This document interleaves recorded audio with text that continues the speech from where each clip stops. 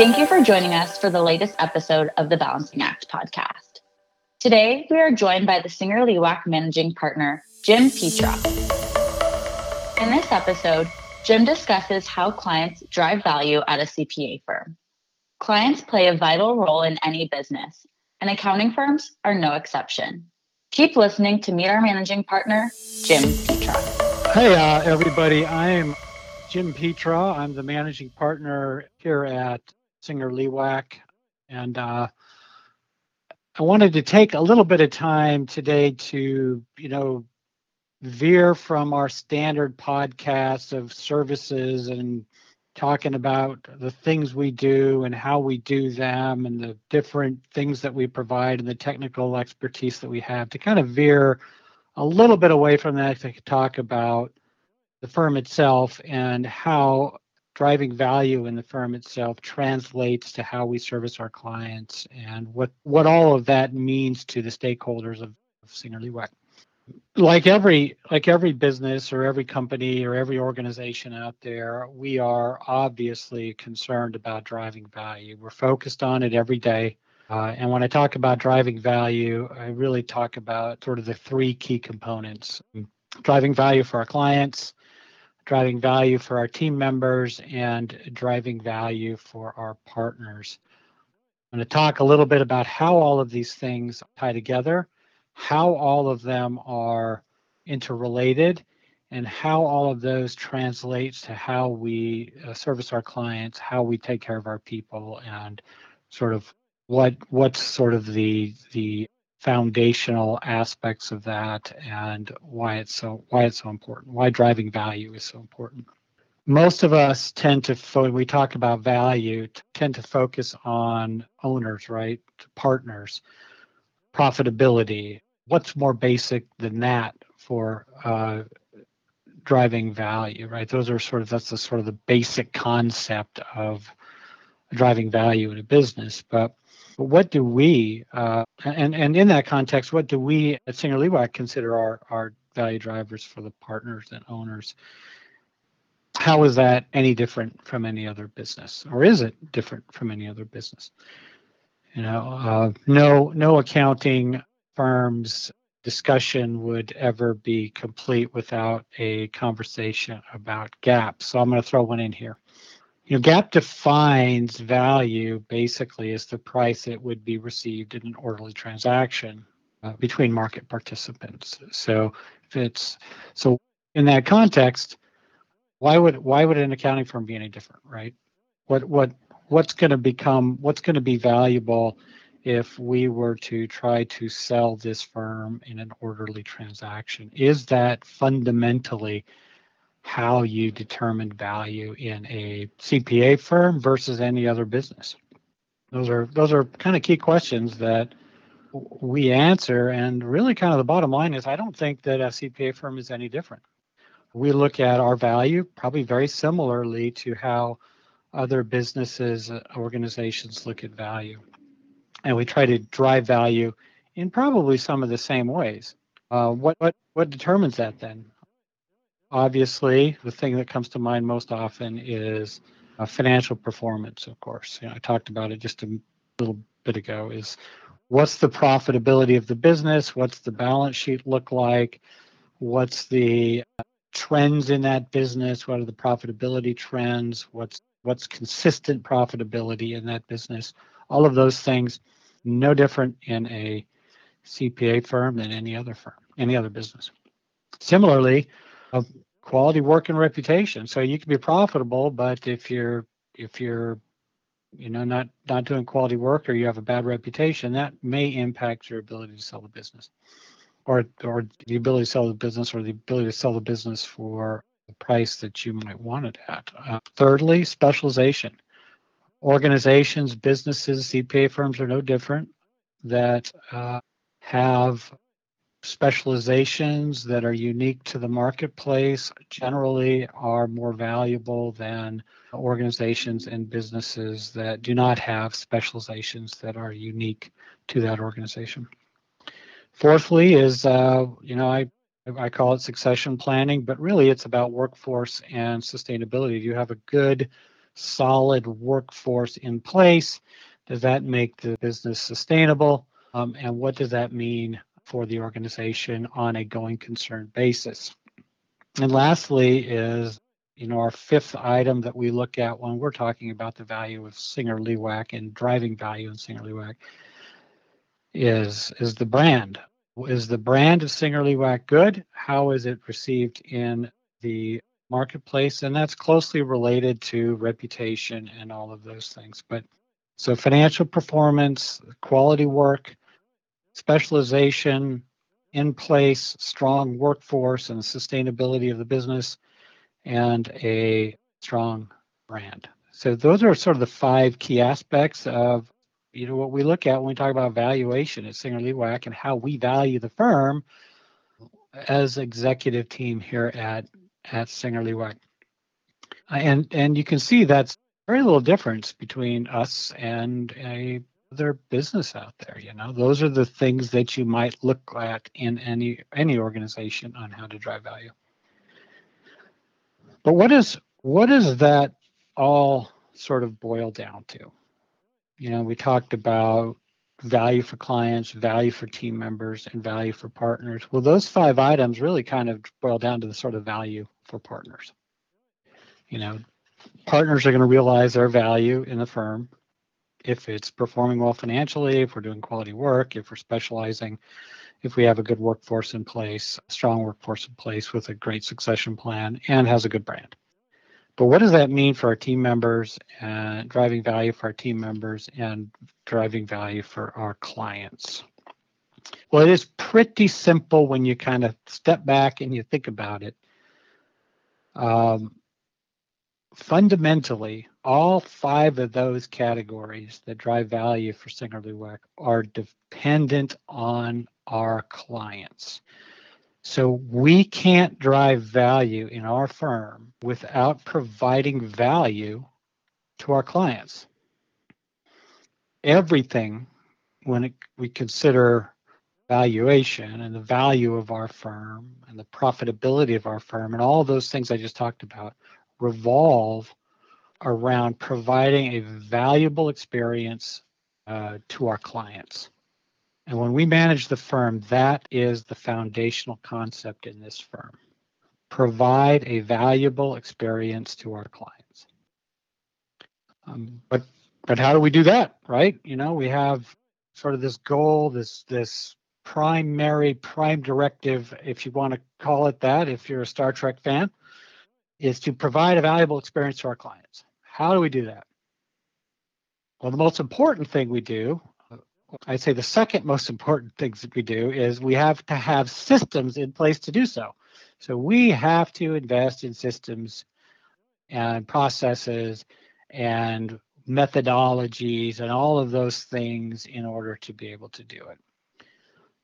And most importantly, is we have to provide value to our own people. So in order to provide clients value, we have to have systems to do so, and we have to provide value to our team members, our own team members, because we have to have the best and the brightest in order to provide that service level to our clients. So having systems to do so really quickly is sort of foundational to everything. Because even if we go out and we hire the people and we get the best people and all those things, they're not going to be able to do what they need to do unless we have the systems in place to do so. In order to do that, we invest a lot of time and effort and money in our firm service groups. Our firm service groups, as opposed to our client service groups, are those team members in the firm and those organizations within the firm which really sort of have the mission of ensuring that the client service teams have the resources and tools they need to perform their mission effectively and efficiently. And we think we have some of the best people and organizational leadership in the industry, from our COO and our CFO, all through our firm service teams, our IT support teams, our marketing teams, our human resources teams, training teams. We think we have some of the best people in the market, and we try to treat those people with the same sort of level and respect that we would treat our client service teams. We view them every bit as professional as we view our client service people, because our client service people rely on them in order to take care of our clients, which, as we talked about, are the primary driver of value for the partners in the firm. So what do our firm service groups do? They make sure we have quality control systems in place to ensure expertise and compliance, and quality systems are all there to make sure our clients are getting the sort of the quality work product that they need every time we issue a report or a tax return or a consulting engagement. They make sure we have the quality systems in place to do so, and to make sure we comply with all the professional standards and statutory requirements that are littered through this country and internationally that we have to comply with, and our clients have to comply with. But our quality control people are also tasked with looking forward and saying, not just today, I need to be thinking not just about today, but I need to be thinking about tomorrow, and making sure that our client service people are prepared to deal with things that are coming in the marketplace, whether it's AI or expected new statutory standards or a shrinking marketplace where we're going to have to be working under international standards or some other statutory requirement in some other nation. So they have to be looking forward at where the firm's evolving, where the industries are evolving, where the governments are evolving, all of these different things, where the litigation environment is evolving, and they need to be looking forward and planning to address those things. And we believe we have a really good practice quality center that does that stuff, which puts our clients in a very safe position, and a position where they can rely on us to do those things and to make sure we have their best interest at heart when we are performing services for them. What else do our firm services group do? They make sure we have the technology systems in place to provide those tools to our client service people for efficient job execution and collaboration with each other, our clients, and all the other stakeholders that are involved in services that we perform. And they do this while maintaining really good, really strong data and information security. So you're always working with protecting the client's information as well as your own information. So our technology teams, our IT teams are always looking at how to do things more efficiently, how to do things in a more effective manner, how to do things in a consistent manner throughout the firm, and how to do it in such a way that we protect the information and data of our clients. And as we just talked about, perhaps most importantly, our firm service groups are responsible for developing systems and cultural initiatives aimed at hiring, developing, and training our fantastic client service people and professionals, and frankly, even training themselves and their firm service people within the firm as well. And we spend quite a bit of effort in trying to figure out what the best systems are, what the best processes are in order to provide our team members with those things. And I'll talk a little bit about that in a second. But providing those things that make their experience here a positive experience, but also provide them the tools they need to excel. But firm services is also responsible for developing the hiring initiatives, and the developmental initiatives to make sure that we're hiring the right people and we're training the right people. So when you look at all this stuff, having the systems, having strong firm service groups, and all these other things are absolutely important. But what really are they doing? They are providing systems for our people. So everything at SingerLewak really kind of boils down to our people. We can't take care of our clients the level we want to take care of our clients without really, really strong people. So we invest a lot of effort into building systems and environments that support the people that are going to deliver the quality work, service, and specialization that our clients demand.